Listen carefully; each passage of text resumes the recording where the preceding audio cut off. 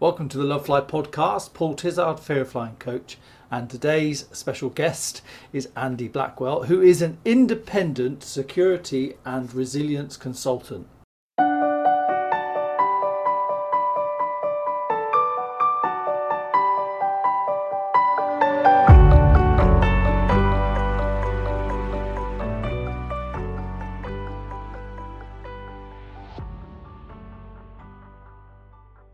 Andy, do you know how long I've been waiting to get somebody with your caliber on to talk about security and stuff like that? I'm so grateful you can join me. So thank you and welcome.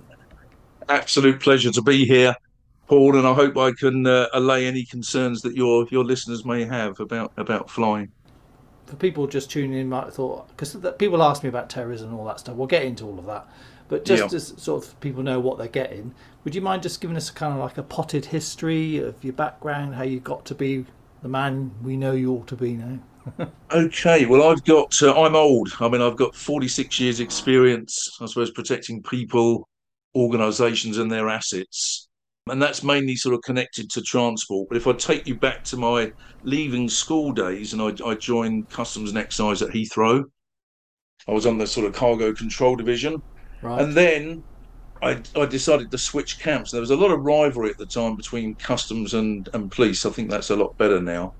But the sad fact of life was that police were getting a hell of a lot more money than I was getting. So I was keen on joining the police, and it wasn't solely for money, I can assure you. But I joined British Transport Police. Nice. And at the time, interesting little force that they were quite small. They were under 3,000 in strength, and they had responsibility for policing all the sort of railway networks, harbours. Going back in their early history days, they were policing the canals, and it was a fascinating. Well, it is still the country's. It was the a national public sort of police force, Mm. although it's privately funded, and that attracted me because it was small and Yes. niche. Now, having joined that, I was very, very lucky. I went into the sort of CID side. That attracted me. I did 2 years in uniform, which you had to do then. Mm.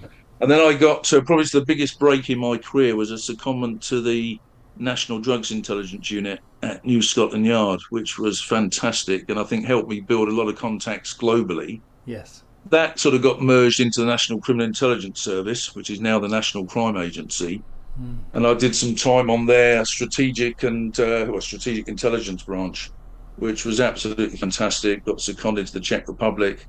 So I think my job, being I think good in security is knowing a lot of people and Yes. knowing where to look. And I've got global contacts that I can pick the phone up to and say, what's actually happening. You can read in the news about what you think's Mm. happening, but being able to pick the phone up is useful. Now, after I did 5 years with the National Criminal Intelligence Service, after that, you had to return to your force. You couldn't stay. Nowadays, you can stay, and that's a lifelong career. And to be honest with you, I got so specialist in what I was doing, looking at we were looking at the Russian sort of penetration of the UK, which is highly relevant now, of course. And Yes. who would have known at that time that it would bear so much fruit as it is at the moment? And I decided then that I just didn't want to go back to BTP as much as I loved that environment. And Mm. I'd always had a bit of a sort of thing for the commercial world and thought, I wonder what it's like working in the commercial world. And I got offered a job with DHL International, became their head of UK security, which was a fantastic. So grateful for a guy called Ricky Fiander, who was their director of security, that gave me that opportunity because Mm. a lot of people don't want to recruit ex-policemen because they think the ex-cop is going to come into the organisation and run it like a police force. And I certainly am not that sort of. I'm not ashamed of what I've done. I'm very proud of what I've done. Yes. But I didn't. I've never done my sort of private security stuff. Run it like a police force. I Mm. think you need collaboration with the people, and that works well. Now I did 7 years with DHL, which was absolutely fantastic. Got involved in a number of sort of major incidents with them, a lot of the sort of terrorist events in London at the time, probably way before many of your listeners were even born. But like the Bishopsgate bomb, and obviously that was affecting some of our locations there. So at a very early stage, got involved in some very major incidents. But again, really good for building knowledge, building experience Sure. and things like that. Now, after 7 years, I remember standing outside of the back of DHL thinking, I need to move on. As much as I like this job, I want to do something slightly different. And almost within 10 minutes, it was almost like fate. The phone rang. It was a headhunter talking about a job for a UK airline. And I just guessed. I said I'd always wanted to work for Richard Branson. And the guy said, "How did you know it was for Virgin?"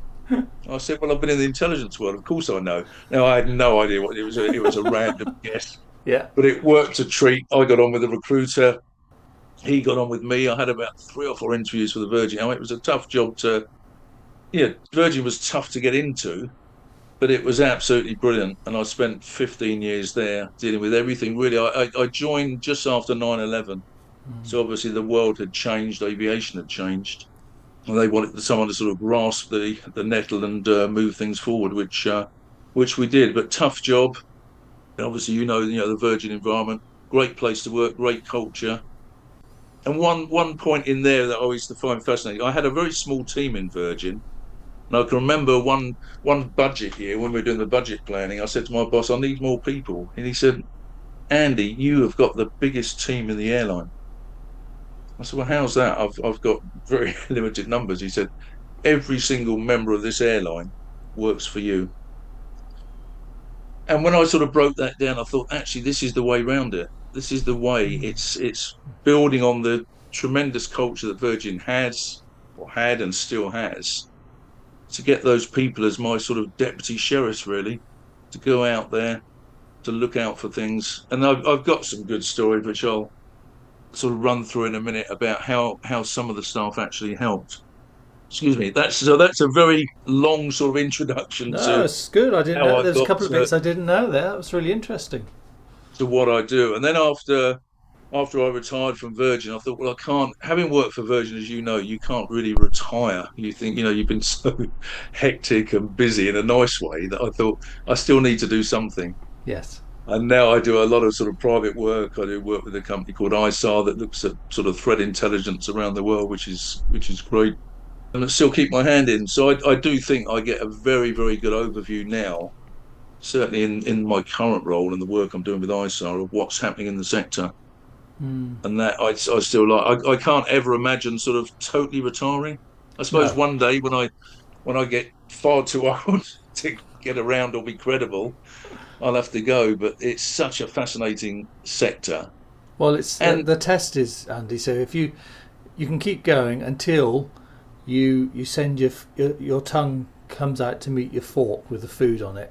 Once you do that, you've got to leave. That's just the rule. I've read it somewhere. yeah, Yeah. I'll bear that in mind. I'll bear that in mind, Paul. But I think people. I think the one thing I'd like to do well, a number of things I'd like to do today is sort of, I suppose, assure your listeners that they'll have read and heard a lot about aviation, Yes. and to say that it's still the same. Yes, it's troubled. It got absolutely devastated during the pandemic, like a lot of other sectors, but it is recovering, and parts of it are recovering really well. Yeah, the headlines are, it's like everything else. Don't believe everything you see in the newspapers. Yes. And I suppose one question your listeners will want to know is, is aviation still a target? Are terrorists still interested in it? Yeah. Is Because that question, clearly, and is it safe? That's as long as we get that yeah, follow up. Yeah. because at the end of the day, terrorism or aviation will always be of interest to terrorists. They've got an unhealthy interest in it. That said, when you actually look at the sector, and I'm proud to be part of this, and I'm sure you are as well, it's heavily protected. So it's very, very difficult for them to target it.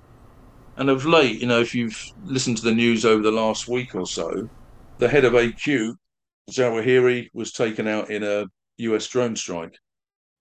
So since 9/11, slowly but surely, the leadership of IS, or much of it, and AQ have been the principal people that were targeting aviation, have been degraded. Now, that's not to say we should become complacent and say, "Oh, that's okay." But it is harder for them. For them to be able to conduct something like a 9/11 style attack now is incredibly unlikely. But what they could do is lower level type attacks using sort of lone actors. So they don't have the sort of structure that they had prior to 9/11. But that said, when you look at how is the industry protected, and I wrote down before this call, I wrote down a few things to say, well, what have we got that protects it? Why do we say it's the safest travel sector? And as I've always said, I think the riskiest part of aviation is the road trip to the airport. Yes. And when you look statistically, that's a fact. Aviation, and I've been involved, as I say, since the age of 16, and I'm still happy to jump on an aeroplane. And I've probably seen more and dealt, without being big-headed, seen more and dealt with more than most people have. But I'm more than happy to take my family on board. But let's just run through some of the things why I think it's Yeah, I think safe. it'd be really interesting to understand that. I mean, I feel the same, but Mm. it'd be interesting to unpick why seeing what you see, know what you know, you still got such strong faith in it. That's going to be really helpful for people. So thank you. Right. Well, I think starting off, something you know a lot about is the safety and security culture. Mm. And I've worked with lots of other sectors. I've never seen any other sector that has a safety and security culture as strong as aviation. Now, I think the security culture is a little bit behind the safety culture, but it's getting there. But we tend to have a workforce that is totally committed to safety and security. And it goes back to my boss's comments about, well, you've got the biggest team in the company. Mm. And at the time, I thought, well, he's just trying to stop me getting any more money out of the company. But in reality, it was a good thing to work on. Yes. And I had tremendous help from staff at all levels, from the captains down to the front line to the receptionist, at the headquarters building. And one story that your listeners might be interested in is that we always used to, once a month, I would go and brief all the SEP instructors. And if we could dive in on a class, of new recruits, then we would just have 15, 20 minutes. So this is who we are, this is what we do, and we need you. We need Yeah. your help. We can't do it alone. Now, I can remember being at Heathrow, and we were liaising with the various policing agencies. At Heathrow, they had US Customs and Border Protection staff that were based there, obviously monitoring people that were going over to the United States. And I was walking around with this guy, we were good friends, chewing the fat really. And the phone rang, and it was our ops control. And they said, "Oh, we've had a call. Can you ring this member of cabin crew? She's in New York. She's a little bit concerned about something." Gave me the details, and I rang her, and she had actually arrived in New York, flown out there, operated the flight, jumped in a taxi, was going downtown, and she overheard a conversation that the taxi driver had on his mobile phone. And I know I'm not going Yeah. to protect the guilty, I'm not going to go into the details of that conversation, but Mm. she was smart enough she was sitting in the back of the cab, get the license plate details, the registration number that's displayed in the back. She had all that. She sort of remembered what had been said. She gave me all those details. And of course, I'm standing next to the guy from the US government who passed those details through his agencies. And where that taxi driver lived was an area of concern to them in relation to terrorist activity. Now, it's not to say he was a terrorist that was going to go out and blow up an aeroplane, but Mm. it was useful intelligence. And I'll tell you what, Paul, the credibility that gave us and the airline, and just repeating that story to other crew members, just saying, look, Yes. this is what it produced. And I said to him, I can't tell you what's behind this, Mm. but believe you me, it was valuable intelligence, not only to us, but to the people that deal with these things. And it's like everything else. From that point, people were calling in with good stuff. Mm. And it That's was a great just a example. case, yeah, and it's just a case of people being vigilant. Yeah. I'm going to go off line a little bit in terms of, it's not just, I always say the big three things. How can people stay secure? Remain vigilant at all times. Now, I think where your listeners have an advantage, if you're a nervous flyer, you're naturally situationally aware. And that for me is great because you will spot things, you will be hypersensitive to things that other people will be playing on their iPhone, probably won't notice. So you are my super spotters. If you're out there, you are likely to detect it prior to other people detecting it. And I'm saying, trust your instincts. If Yes. something doesn't feel right, Mm. this works for me. As I've got older, in my earlier days, I tended to ignore my instincts to my detriment, and then you think, why didn't I just go Yes. with how I felt? Yeah. As I've got older and I like to think a little bit wiser, I tend to know if I get that gut feeling, I react to it straight away. Mm. No messing around. I don't challenge it. I think if that doesn't look right, it doesn't feel right, then you know what? It probably isn't right. Yeah. And I think, if you remain vigilant, report anything suspicious Yes. immediately. Don't wait, or don't assume like some people do, think, oh, someone else must have reported that. Mm. I mean, we see so many events, major events, where, some of these major terrorist attacks, where people say, oh, yeah, I did see that guy come through and I didn't like the way he was acting. But I didn't think, they don't like, they feel awkward about reporting it. Mm. And I think never, ever, if you don't think something's right, Yes. what's the worst that can happen? It's just a full school. Someone looks at it, said, no, thanks very much. It's not what you think it is. There's a valid reason why that person's behaving that way. Yeah. Nothing lost. But I think the trouble now, we have so many terrorist cases that when you look back over the years, the missed opportunities to act. Manchester Arena being and again, because of the court proceedings pending on that, I don't want to go into too much detail, but there were significant missed opportunities there. So the big three: remain vigilant, immediately report anything suspicious, and strictly comply with the security arrangement. A lot of people say, oh, yeah, why do I have to do that? I think if you comply with the guidance and advice that's out there, you can't go far wrong. Mm. We might not agree with some of the stuff, but you say invariably behind the scenes, it's normally there for Yes. a very good reason. And it's just that because we don't know what the reason is, we think, oh, that's a bit of a hindrance. That's a bit of a... So what sort of things would you say fall into that category? I think things like, like the liquids, Yes. like, not going through the airport. And I know the CEO of Heathrow the other day, and I don't know whether it's deflecting blame on his staff, but he mentioned the number of sort of hours that are lost because of people aren't prepared when they come to the airports. And I think the US were quite good on this, going back a few years, that they actually had lanes for business travellers, so people that are used to passing through could go through very quickly. Yes. Someone that's got loads of liquid, bags full of makeup, they're going to have to go in the slow lane because they're going to have to divest themselves of all these things. Mm. But I think it's, trust what you're being told. I think as the security equipment develops and gets better, it's very good now, but it'll improve. And there's vast improvements being made in some of the detection equipment. Then I think a lot of these rules that we think, oh, this is why do we have to? Why do I have to take my laptop out the bag?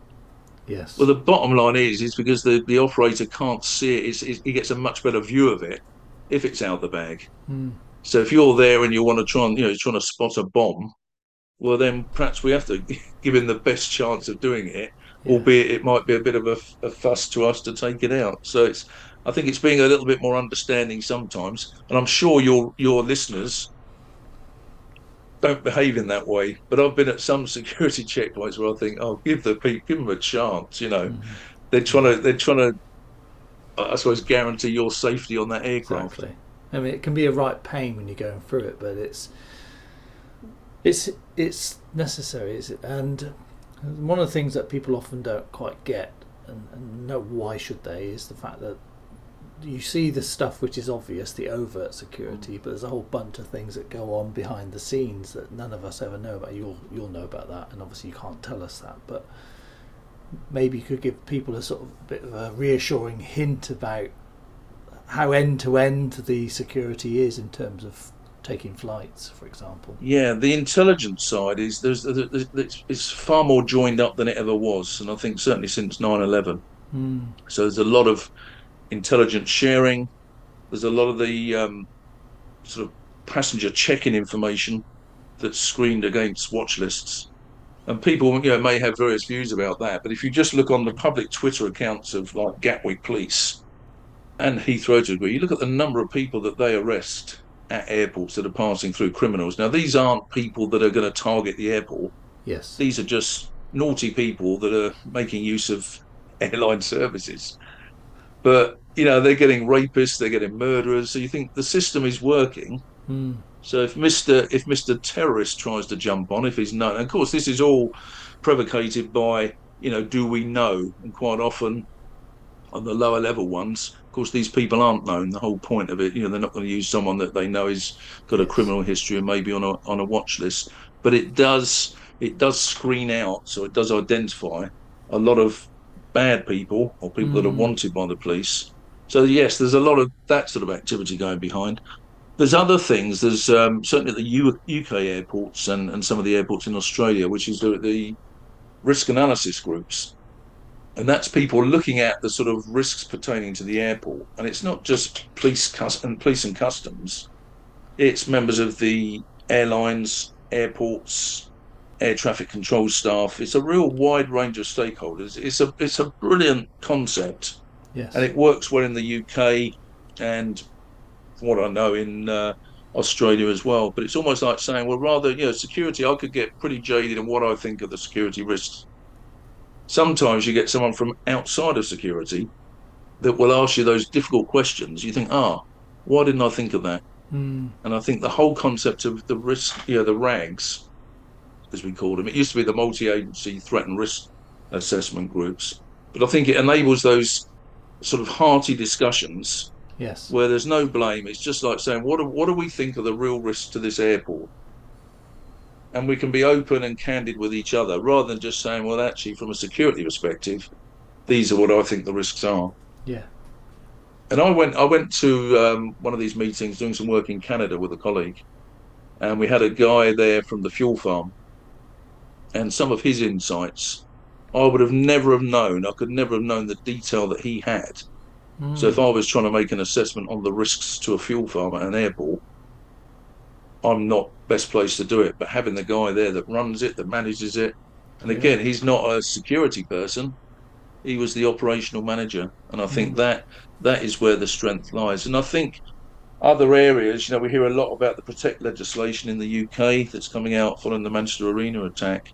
And I think a lot of the work around that would benefit from getting people together. Let's not be too precious about, it can only be security. When I first joined the policing and security, it was all, if people weren't in that sort of community, you wouldn't take any notice of them. And that was a fact. Yes. Whereas now I think they've grown up a bit thinking, actually, a lot of the good knowledge is outside of us. Mm. A lot of the knowledge your listeners will have will be of tremendous use. A lot of the knowledge the cabin crew had, she was there in the cab with the bloke. Yeah. So we've got to be more open. I think security in the past has suffered from, we can't talk about it. It's secret. We can't tell you. Yes. And that's an easy way to hide behind. Most things you might not be able to tell the operational details. You don't, you're not going to say, well, we're looking at this person, this named person. But you say the reason why we're doing this is because of this threat. And likewise, the way when I got back to the cabin crew without compromising any operation, saying, your information has been of use in connection with a terrorist investigation. End of.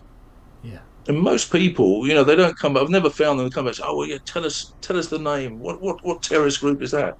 But I think where we've been bad in the past is we haven't, when people have given information, we've just left it. We've just taken the information. We've been like this big black hole. There's a passing, well, not really a black hole because we have passed it on. But I don't think we've been smart enough about going back to someone and saying, thanks for that. Yeah. Really useful. Can't tell you much more, but brilliant. Really helped. And I think we've got better at it. But I think that's an area that perhaps going forward we've got to be more consistently go back to people and thank them, so they know it's worth it. The other thing I was going to say, Paul, around the policing of airports, I don't know where you live. This is not a criticism of my former colleagues. I don't see much in the way of visible policing. What I will say is where I do see it is if I go to the airport. Yes. I don't think I've ever been to an airport and not seen armed police. You're absolutely right. And I'm one of these people. I like seeing armed police. To me, it reassures. It doesn't scare me. And as I say, the incident in Charles de Gaulle, this morning, knifeman turns up on scene in a public area, waving a knife around. Armed police were on the scene incredibly quickly, told him to put the knife down. He didn't, and he was neutralised on the spot. Tragic circumstances, we don't know the situation behind it, but whilst you could argue, say, well, that could scare people, that's scary, I'm not going to go near an airport. To me, it's the complete opposite. Yeah. It's saying, well, actually, we can't control people's actions. We will have people out there, and some of it's mental health, some of it's obviously committed terrorist activity that will do bad things. To me, it's all about the response. How do the authorities respond when it happens? Yes. And the speed at which they respond. And I've seen this at a number of airports. And the fact you've got police there, we, at our last call, Paul, we joked, didn't we, about if you're going to have a heart attack, we'd want to have it at the airport. And exactly. I think if you have a security event or a medical event, I think you've got a greater chance of getting help quickly if you're within the airport environment. Yeah, absolutely. I think you're right, and I think it's really reassuring. I'm the same as you. I'm not bothered by, maybe because I was in the military at some point, and perhaps guns don't worry me. Because I don't, obviously, if some crazy person had one, that'd be a different matter. But yeah, I agree. I always feel much safer once I'm in the airport environment, medically, physically, everything. Because of I know a little bit about what goes on, but it's just very reassuring. Yeah, and the landside area is probably the riskiest area. So it's like everything else. The quicker you can get through that and go through the security checkpoint, because in theory, and I know security is never 100%, but in majority of people, once you're airside, the chance of getting a gun airside is pretty remote. So you're really, really safe once you're through. Landside areas, a lot of them are like public areas, and lots of some of them have become like shopping malls. So that's where the risk lies. And it's interesting with the incident in Charles de Gaulle, because that was a public accessible area. Yes. Because obviously, if he'd have tried to go through on the screening, he's going to get caught out on that. Yeah, because I remember some people were quite upset. I remember this years ago, so forgive me, you'll know this better than me, but there was an incident at maybe Edinburgh or Glasgow. Someone tried to do something outside, like either ram the building. Yeah, drove the vehicle into the front. Yeah, the front. And entrance. A lot of people like saying, "Well, it's not very safe." And I said, "Well, you just think about it. It's not a soft target. So what can you do if you're trying to get attention? Because that's what terrorists want to do: is get attention, disrupt people's lives, as you know. What's the easy? There's nothing stopping you doing that. You could just, you could do something like that, because it's, like I say, it's a public access area. But I know that once I'm inside the airport and I've gone through security and stuff, I'm much more relaxed, and hoping that people get a sense of that from just listening to you talk, because of how much is in place. Yeah, and on the plane, I look, and you'll know this better than I do, about the training of the crew. And I remember Virgin's advert about, they're not just serving tea and coffee. They're trained in firefighting, they're trained in medical to a fairly high standard, and the restraint training. Yes. And people often say to me, all the disruptive people that we see in the news reports. Well, in the 15 years I was at Virgin, there was never a restraint that wasn't properly done.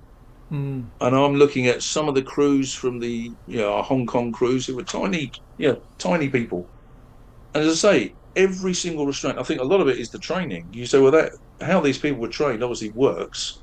Yes. Because we never had a disruptive person, and we had some sort of serious situation, people going on mixture of drink and drugs, but they were all restrained. We didn't have one that they said, we couldn't, we can't restrain them or whatever.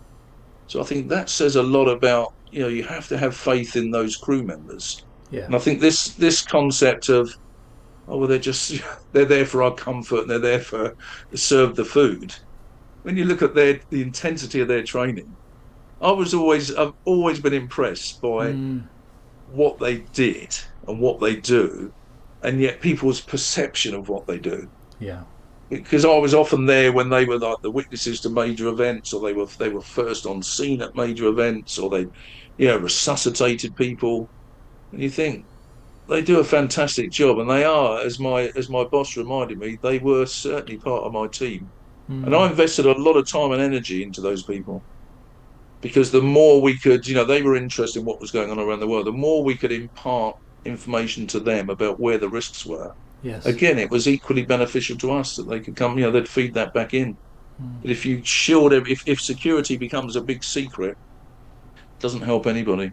No, you're right. And just to sort of a note here that when we're talking about crew, obviously, Andy and I have got the Virgin experience shared, but we're talking about crew. All crew are trained to the same standards. It's the difference in the training, as David Gott would say, is that it comes down to what the service is. Sarah Fowler's been on a couple of times, done the podcast. You might remember her as well. And so, talking about the training is the training. That's a CAA or FAA regulated, but it's the customer service where it differs airline to airline. So I think even people are quite worried about low cost airlines for that reason, whatever that means.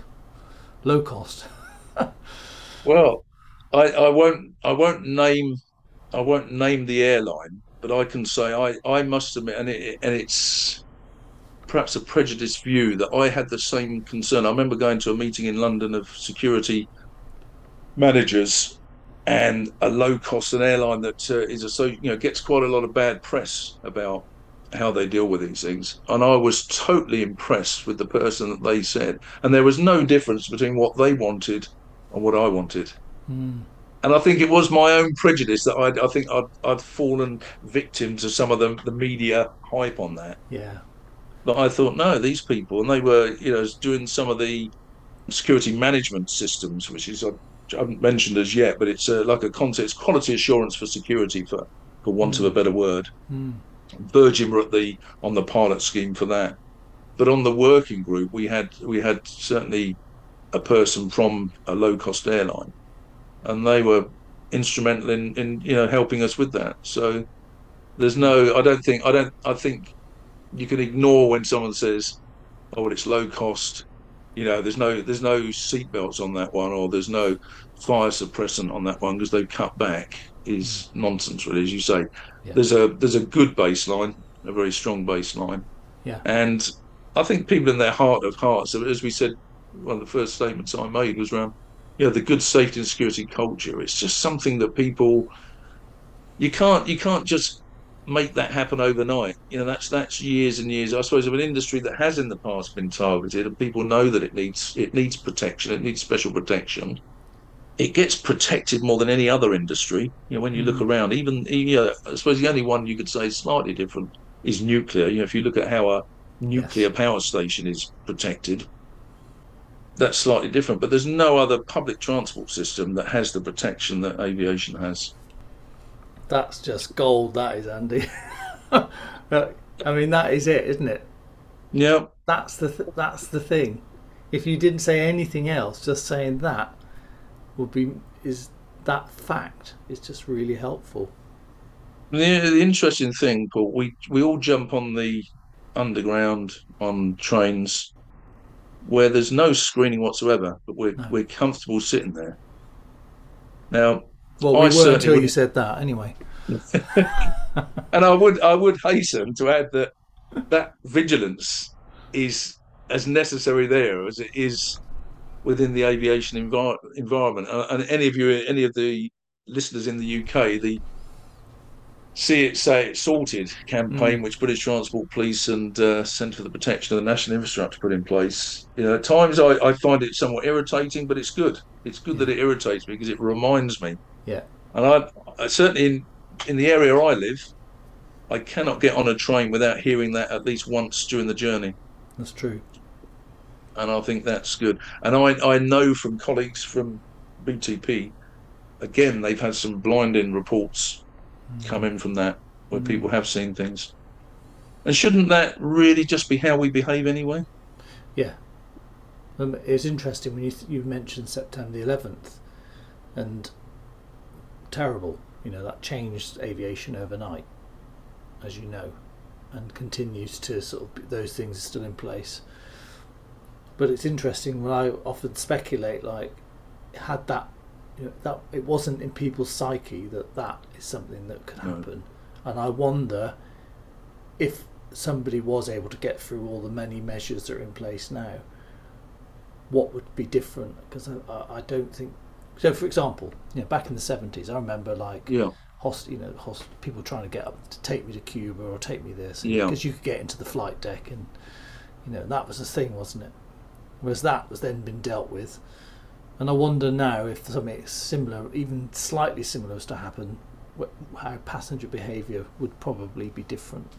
What do you think? I totally agree, and I saw this after 9/11, where people obviously prior to that would rarely want to get involved. Unless you've got like the US Marine contingent or the local rugby club on board that wanted to help out out the crew.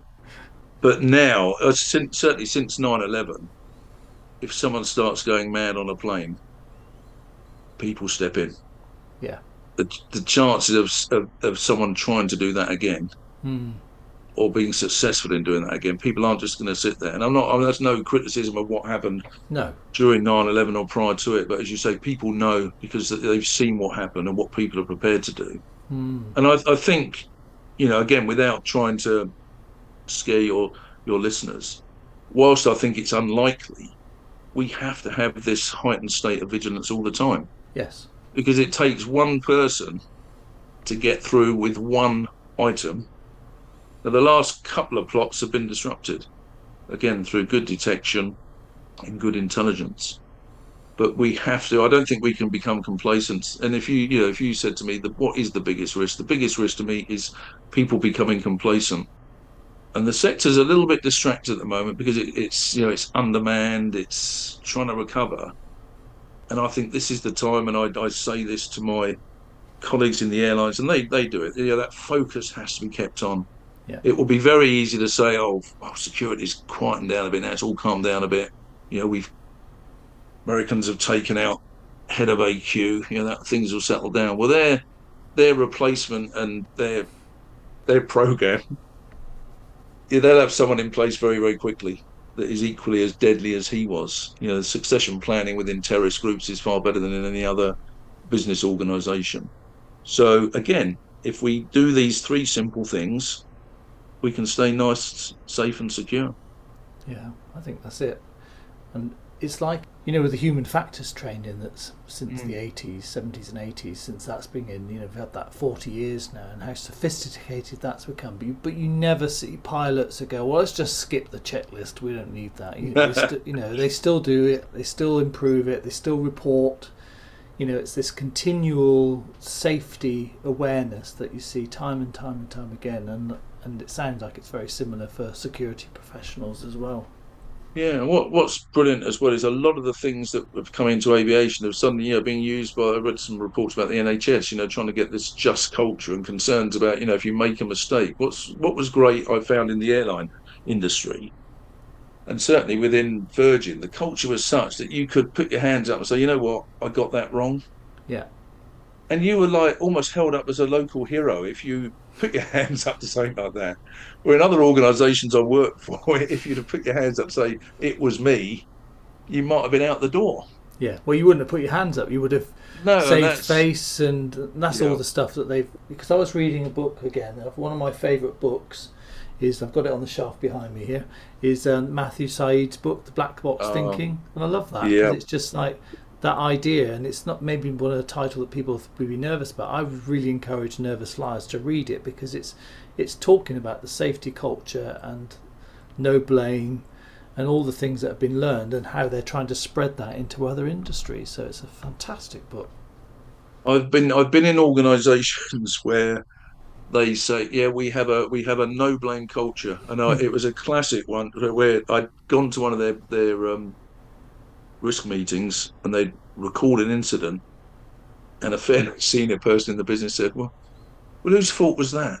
And I thought, you cannot have that. You have to have top management, the leadership behind it, because any wavering of looking for blame or a scapegoat it goes out the window. But I think once you've been in Virgin, you're Virgin through and through. It never leaves your blood. But I think Virgin got that right. I can remember one incident involving two pilots that they were hailed as heroes. They actually said, we made a mistake, but by making that mistake, they can stop others making the same mistake. Yeah. And the company, I thought, did a brilliant job in saying, instead of, oh, they're going to be suspended. It wasn't that serious, but it was just great. You suddenly, and that was the time I saw I think this culture is certainly moving in the right direction Yeah. because people aren't scared to say they made a mistake. Yeah. We've had pilots on saying exactly that if they get on board and they said, you know what, I'm not in the right frame of mind, I'm standing myself down. There's no blame. There's no, the only thing I've heard management say when that's reviewed, they say, what can we learn from this? Is that why could that, because that costs money to get another pilot Yeah. out. Could we have learned? Could we have averted that? But it's never been like, who's this person? Why have they gone sick? It's all, and it's just a shift that you just don't see in other. And I'd say, although I saw it in Virgin, I do see it. I've worked with other airlines. I've seen Yeah. exactly the same culture. Exactly the same. I've seen it. I've seen it certainly across most of the airlines I've worked with. Some of the other businesses and organisations, it's not as clear. It's almost like, well, it's in the policy. So if you get the policy and procedure manual out or the strategy document, it's all written there. Yeah. But when it comes to it, you think, well, actually, you're not actually doing that, No, and that's your right. your staff know you're not doing it. Yeah, we do have a no blame culture here, but who the hell did it? And I say, you only get one shot at that, don't you? Because the moment once that's happened, Yeah, trying to rebuild that again. it's yeah. If you can, it's once it becomes a thing, you need a change of management. You need serious shifts once people have lost trust. That's it.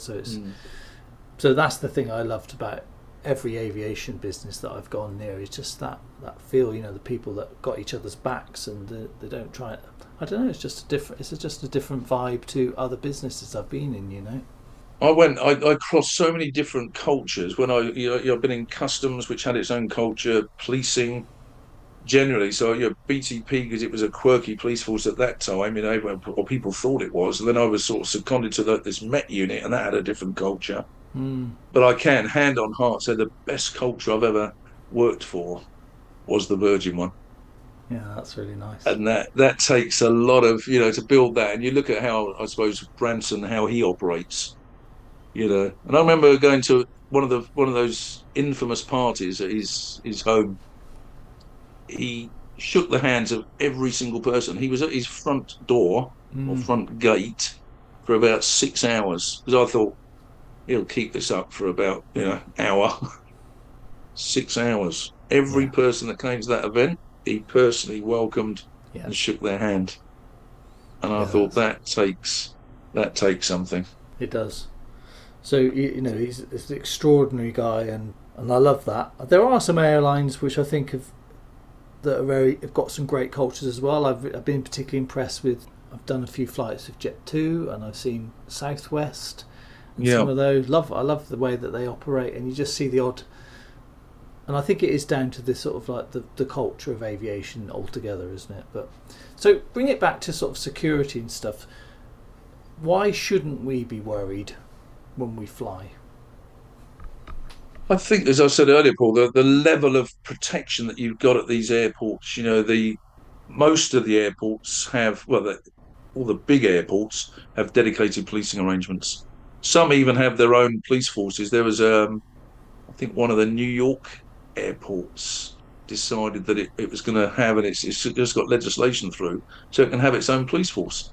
And these people will be, they'll be federal approved law Mm. enforcement officers, but they Mm. felt it's better if they controlled it. They can dictate where they go. I know India has its Central Industrial Security Force, CISF, that covers most of their airports. There were some discussions in their parliament a few months ago about why aren't they deployed to all airports? Because they're the specialists in policing. So in majority of these airports, you've got specialist police officers dedicated to those Yeah. to those areas. You've got the RAGs, we've discussed the risk assessment groups. You've got the security management systems. So looking at security in a sort of holistic approach, not just, it's not just security, it's the quality side of it and based on threat and risk. Yeah. And that's the key, understanding threats and risks and Mm. knowing the power of the mitigation you've got. And I think one other bugbear of mine is we must involve the frontline people, because the frontline people have the knowledge. We can have security quite often. I've been to places where again the manual says, right, this is what's being done, and you look on the shop floor, you think, well, that's not actually been done that way. Yes. So I think where we perhaps can learn, I think, and it's not just aviation sector, but is not to forget those on the front line. It's back to our cabin crews again. Mm. I spent a lot of time with the front line people.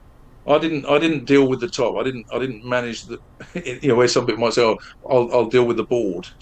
I didn't. I swung it round the other way. I thought I'll respond to the board. I will deal with the front line. And we had a program where we had secondments of cabin crew into our team. And people initially was up in arms. Oh, what about the security? What if they leak information? What if they do this? And I think, well, one, we don't give them access to anything that's sensitive or another agency's information, but they can come out with us on audits and as majority, as I said before, most of what we dealt with wasn't secret. But what was fascinating there was things when we used to say, well, this is what we think, this is the procedure, and they go, no, that doesn't happen on board. We don't do that. And it's this security, I suppose, as imagined versus security as Yeah. actually done. Yeah. And that the insights from them, and I thought I'll always, when I'm writing procedures or I want to change something, I'm going to speak to these people, going to get them involved because they're Yeah. actually doing the job. That's right. And I think far too often it's the security manager writes the procedure. Well, that's fine, he can write the end procedure, but you've got to consult with the Yeah. Yeah. people. The power of this, as I say, the RAG group, having those key stakeholders in place, not just Mm. security, not this dark art of security that we can hide behind our secrets. To say, no, let's involve everyone. Let's see where the real risks are. Yeah. And it works. It really, I won't mention it. I've been to some airports and it's so proud of that concept. It's just so great being amongst it because it's Mm. so healthy. And you think they'll get it. These people get it and they work with it. And it's, whereas before it was just security doing it. And when you involve the other stakeholders, you've actually got, because they've had an involvement in it, you get their buy-in as well. Whereas if I just write a procedure and it's head of security's put this out, and it's him again, file it away. Yeah. No, you're right. It is that, and not even I've been the front line, and I do remember doing certain stuff, and we just did it. You didn't. There were certain security things we did. If we took over an aircraft, we'd meet the security who'd been looking after it. If it was out at a remote stand, then we'd do a search, and then Yeah, all this sort of stuff. And we did that. It's not because someone told us. It's because it's our aircraft. We're not. yeah. We want to be safe as well. So you're always thinking about that sort of stuff. It's just it gets drilled into you, and you just do it. It's not like, oh yeah, can't be bothered. It's because it's your own lives. We're on that aircraft as well, and so you want it to be safe. And so yeah, I love it. And what I've really enjoyed about your talk, Andy, is that it's getting this picture, this idea of sort of like this global stuff going on, and all Mm. these different players doing their thing, to make us safe. I just love all that. I think we see at the point most travellers see is you probably see the bit you hate, which is the divesting all your your articles, and all you just want to get airside and have a drink or have something to eat or buy duty free or something. But behind all that, as you say, you've got these intelligence layers that are going behind. You've got some of the covert, Project Servitor at the airports, overt and covert policing Mm. provides deterrence and reassurance. There's lots of things going on. The behavioural detection, a lot of airlines train their staff in behavioural detection techniques. Some actually have sort of uniformed security personnel that are trained out there to spot the sign, to spot suspicious signs, really. Mm. But I would extend that and say, actually, we can all do that. I'm not saying Yeah. we're all going to be highly trained behavioural detection, but I think most of us are pretty good at picking up, and certainly nervous flyers will be pretty good at picking up things that look a bit odd. Yes. And I think we should use that, as Michael Caine once said, use the difficulty. That's right. And if people see that as a difficulty, I don't. I see it as an asset. I think actually, Yeah. by being a little bit sensitive to things, Mm. I want people to be like that. I spent half my nearly all my life trying to get people to be Yeah. sensitive to things or a little bit hypersensitive. Well, there you go, nervous flyers.